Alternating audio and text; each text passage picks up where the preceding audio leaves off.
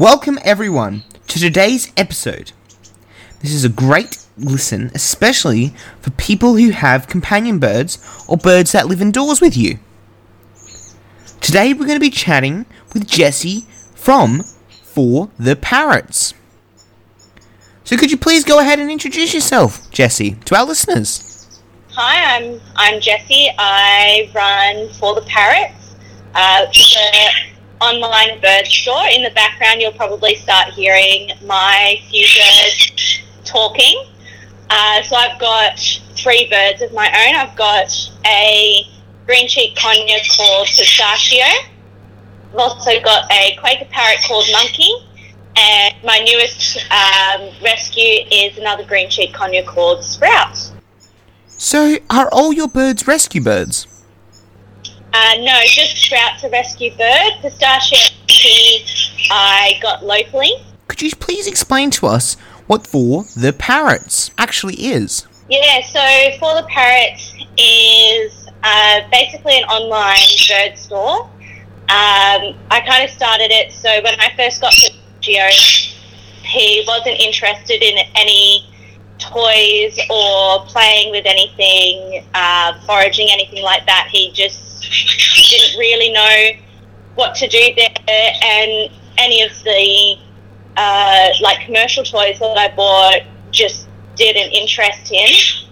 And because I've got a background in animal science and a particular interest in wildlife care and keeping environments for the animals that we've got, I knew that I needed to do something to enrich his life and make sure that he was a happy and healthy bird. And part of that is working with those natural instincts to look for food, shred things, all that sort of stuff. So I started making my own bird toys, got him into actually playing with those, and now he's a very active and independent bird. He enjoys playing with all of his different types of toys, particularly foraging. All of my birds enjoy their foraging. They much prefer working for their food than if I just put it in a bowl.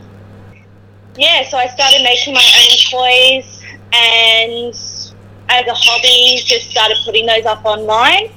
And then about midway through last year, I actually turned it into a proper business, set up the online store. And a big part of it is I want to be providing toys that are appropriate for birds, particularly small birds, because a lot of commercial toys that you buy are more geared towards larger birds and don't really hold the attention of small birds.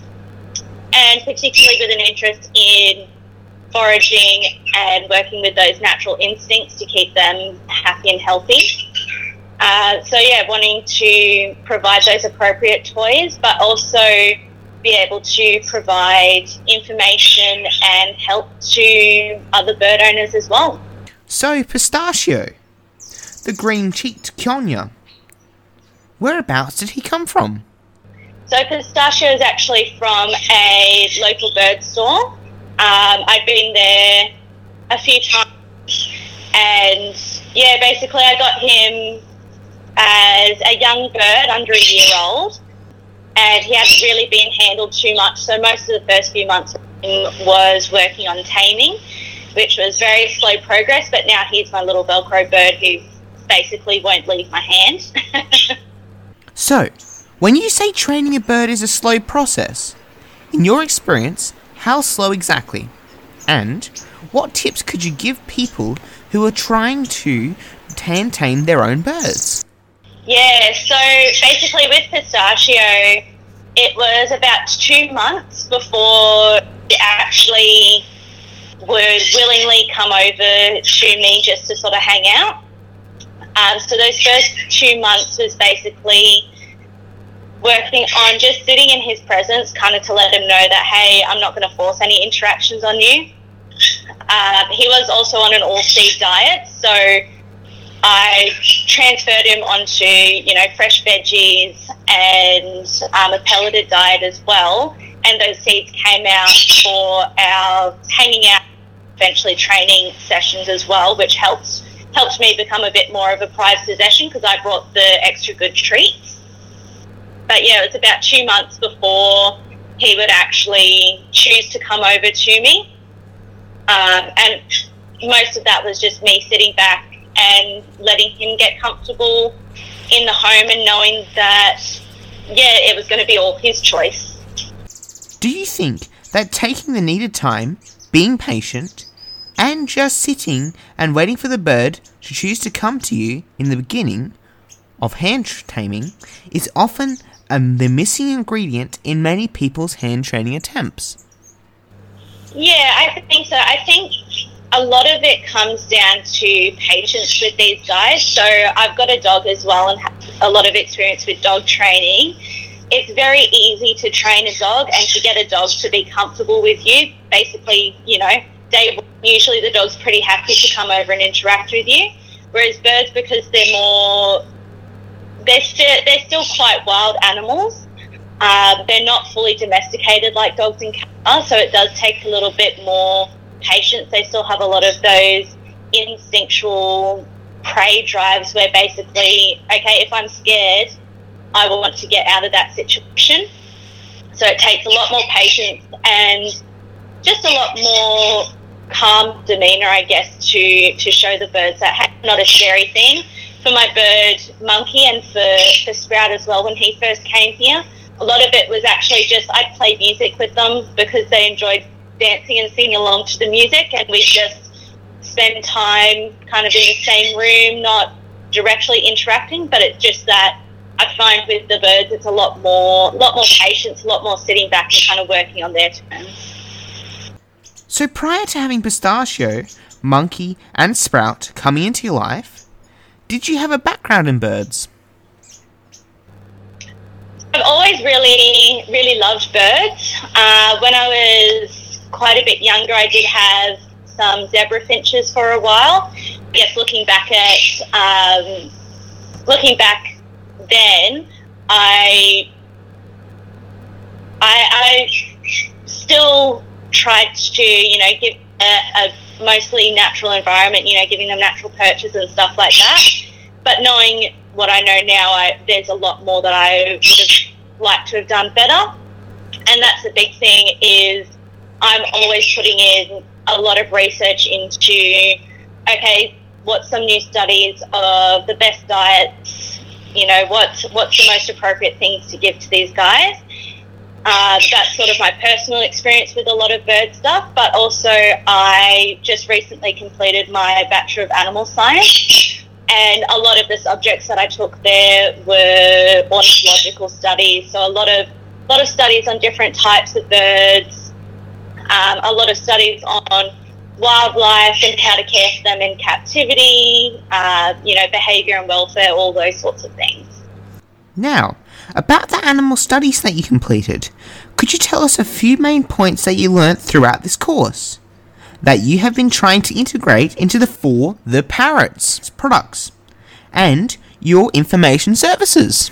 One of the biggest points that I actually got from my studies was probably from doing placements at the National Zoo and Aquarium in Canberra. I got a lot of hands-on experience making and implementing a lot of behavioural enrichment, environmental enrichment for a lot of different species of animals. That's kind of one of the biggest things that I actually picked up from my studies was that practical point of, I guess, looking at different types of animals and what their needs are in the wild and how we can meet those in captivity in different creative ways with objects that we might have around the house or that are fairly easy to get a hold of. Other things, I guess, is with studying, bird anatomy and physiology in some of my courses as well gave me a better idea of why some things are unsafe for birds, why some materials aren't great. So more particularly looking at household dangers, so things like candles and sprays and stuff like that. not being great for birds because of their respiratory systems. So the fact that they've got a much more efficient respiratory system than we do as people means that they're a lot more susceptible to airborne things. Do you think that the items you have created for the parrots actively and positively contribute to health and welfare of all companion birds or birds that live indoors? Like I said, I sort of use all of those things that I learned for their wild counterparts, or even, I guess, their counterparts in, zoos and establishments like that. But more fitting to the home. So some of it will be, it's more aesthetically pleasing to people while still also being appropriate for the bird. And using materials that may not necessarily hold up in outside situations, but are definitely good for the home. And all of my toys have been tested with my own birds to make sure that they are interesting and entertaining, and that they want to pick them up and check them out. Where do you get the inspiration and ideas to create these products that you have available for sale to small parrot owners?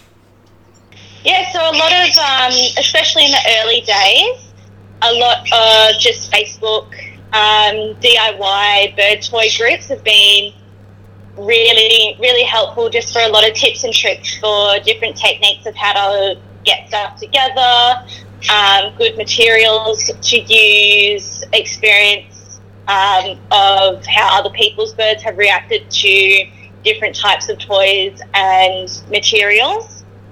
Those have sort of been my biggest inspiration. Otherwise, it's just, okay, I know I want to use these components. Say, I know Pistachio enjoys chewing on balsa wood because for him, he acts like a really big bird, but he's about 60 grams of fluff. And so he would always get frustrated with the tougher woods, but balsa wood is quite a soft one. So I know when I'm making a toy for smaller birds and like Pistachio, I try to incorporate things that, yes, they can shred and they can destroy, that are appropriate toughness and size for the bird. And basically, with any new toys, I just kind of lay out, yes, I want to use these materials and try to string them together in a way that is interesting and also functional for, foraging and things like that as well. So, on the topic of materials, where do you source your raw materials from for your products? And why do you choose those suppliers? Yeah, so in the beginning, a lot of my toys that I made were mostly just finding materials from places like the Reject Shop and stuff like that for a lot of those like base materials. But these days now I actually go through Bird Toy Parts, which is a US company. They have a really good selection of mostly natural components as well as some other like plastics and acrylics that are safe for birds. Trying to steer more towards using the natural products. And as well as far as the wood pieces and whatnot that I use, like the balsa wood, I get from Bunnings, make sure that I get untreated pieces and cut those up and prepare them at home. Surprisingly, today, there are still a large percentage of bird owners who do not realise there are many unsafe bird toys and accessories being sold in pet stores and online. Could you please explain to the listeners what sort of products and toys are unsafe for birds, and what are the outcomes for the birds if their owners continue to expose their birds to these unsafe items? Yeah, and that's another thing, another reason why I started making my own bird toys was because I was seeing a lot of unsafe materials that were being used. So in particular, a lot of even just the clips that are used to hang toys up, they're called pear clips. And unfortunately, I've seen a lot of, again, posts on social media and seen a lot of reports from various avian veterinary clinics that have shown birds who have, because as birds are very skilled, especially parrots, they're very skilled, they will undo these clips and manage to get them stuck through their beaks and actually cause quite a lot of injuries if you can't get to them quick enough. Say if you're out at work and this happens, they could be stuck for quite a while, and that can cause a lot of really bad health issues just from being stuck on there, not to mention the damage that is being done to the beak at the time. So I make sure that any clips that I use to hang up my toys, basically if the bird tries to kind of get their beak around it, it's not going to get stuck on their beak. So I make sure to use high quality materials that are stainless steel as well. A lot of bird toys that you might find commercially, you can't always be sure what metal they're using, and a lot of metals are actually quite toxic for birds. So again, seeing a lot of reports of metal toxicity in birds that might have happened over a very long period of time of the bird just sort of chewing on these toys that are made with improper materials. Another thing that I make sure I avoid is using any sort of cotton, any cotton string or anything like that in my toys. Again, birds, as we know, they like to destroy things, and that's a very natural behaviour. So they're going to be chewing and they're going to be fraying these different things. And a lot of birds end up actually eating some of these fibres. They can't pass through their crop, and it ends up building up and meaning that their crop becomes impacted. They can't eat, they can't get the nutrients that they need. And if they make it to where you can find that, okay, there's something wrong, you get them into an avian vet. Typically they need to actually have surgery to have that removed, and it is very dangerous to have birds under anaesthetic because of their sensitive respiratory systems. So there's a lot of things that a lot of people say, yeah, you know, I've had these types of toys with my birds for a long time, they've been fine, and that's really great that they haven't experienced the negative side of things. But we are just seeing more and more reports of all of these birds going through unnecessary trauma because they've been given toys that are inappropriate for them. Why do you think these unsafe bird toys and accessories are still being sold in Australia in 2021? Yeah, I think it's, especially with birds, we're starting to get better with a lot of things, but there's still a lot more study that needs to go into appropriate care for them.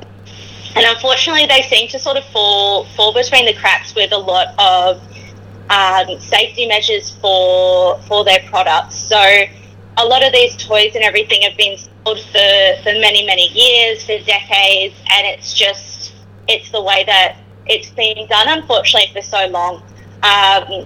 Unfortunately as well, a lot of these unsafe materials are also a lot cheaper. So that may factor into why some of these materials are being used instead, because it is cheaper.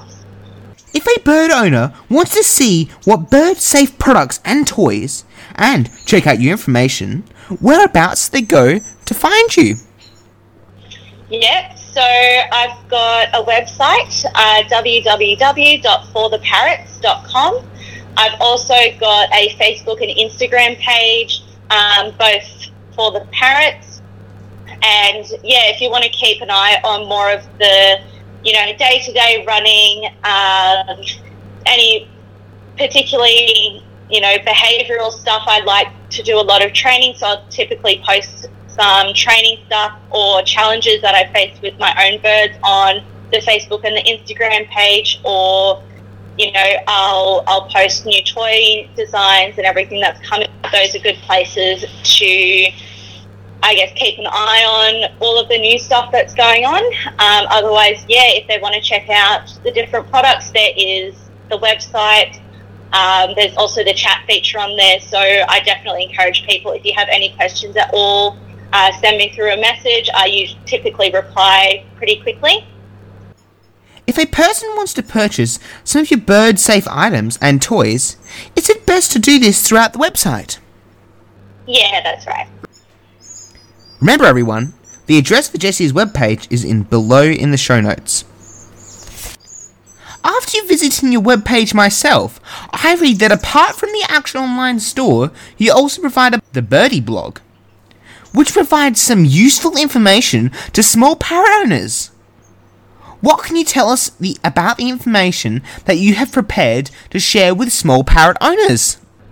Yes, so I've been working on getting the blog up and running because, again, with my background in animal science and I guess that tolerance of reading a lot more of the more boring papers, I want to bring a lot of the new information and the new studies that are being done on the welfare and the behaviour of companion parrots as pets. I want to bring a lot more of that information into a way that is, I guess, more accessible to more people. So if people have questions at all, that they can message me on the Facebook page, the Instagram page, or through the website. If you are really struggling to get your bird into playing with toys, you're more than welcome to message me, and I can give some tips and tricks for your specific bird. And just understanding that every bird's going to be different. I've got 3 very different personalities in all my 3 birds, and finding a toy that suits their needs and their personality. They each have a different favourite thing.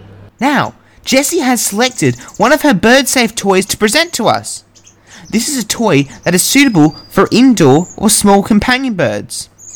Jessie has selected the Busy Tube. So Jessie, can you please explain to the listeners what the Busy Tube is and why you made it? How does it make your indoor bird's life better, and what materials it contains? Yeah, so I chose the Busy Tube. It was a bit hard to sort of think back and think what product to choose for this one. But I chose the Busy Tube because it's one of my really good all-rounder products. So I kind of look into a few main categories in the types of toys that I provide. The main one is foraging. I try to use as many of my toys as I can as foraging options, because in the wild, birds are spending the majority of their day foraging and looking for food, and typically a lot of behavioural issues that we see in companion birds is because they're bored. They're bored and they're frustrated because they're given a bowl of food and they've got the access to that. So that part of their brain that's like, okay, you need to be going out and looking for food, isn't really occupied. And that's where you get a lot of issues with screaming or, chewing that they're not supposed to, like the walls and stuff like that. So with the Busy Tube, it is basically a seagrass mat, which is a safe material for birds, wrapped into a tube with some nice crinkle shred stuffed in the middle, which then you can hide their favourite treats in. My birds all go crazy for millets and almonds and pine nuts, so I like to hide those in there. So that satisfies a little bit of that foraging need for them. For the birds who really enjoy shredding things, particularly Pistachio is one of my big shredders in the house, so he loves anything that I make with the seagrass mat, and pretty quickly that turns into twigs of seagrass because he just enjoys really getting in there and just shredding and tearing it apart, and it entertains him for quite a while, keeps his focus on that for quite a while, as well as pulling out the paper shred and stuff from there. And not only outside as well, I'll typically add some other things like some soft chunks of solar, just other little things that they can shred and sort of tear apart. And yeah, it's a toy, one of the ones that typically lasts a pretty long time. Pistachio goes through it the quickest in my house, and that still usually takes him about a few weeks before it gets to the point where you can't really use it anymore. The other birds don't tend to completely destroy the seagrass mat, so I can refill that and use that for quite a while as a foraging toy as well. Thank you, Jessie, very much for coming on to Birdcast today and chatting with us about your online bird-safe toy store and information service for the parrots. Thank you. Alright, everyone. Well, I hope you enjoyed today's episode. Remember, all the pages Jessie mentions are below in the show notes. I hope you found today's episode useful. Be sure to check out YouTube Birdman Dad, we have a new video on Birdman Dad. Alright everyone, bye now.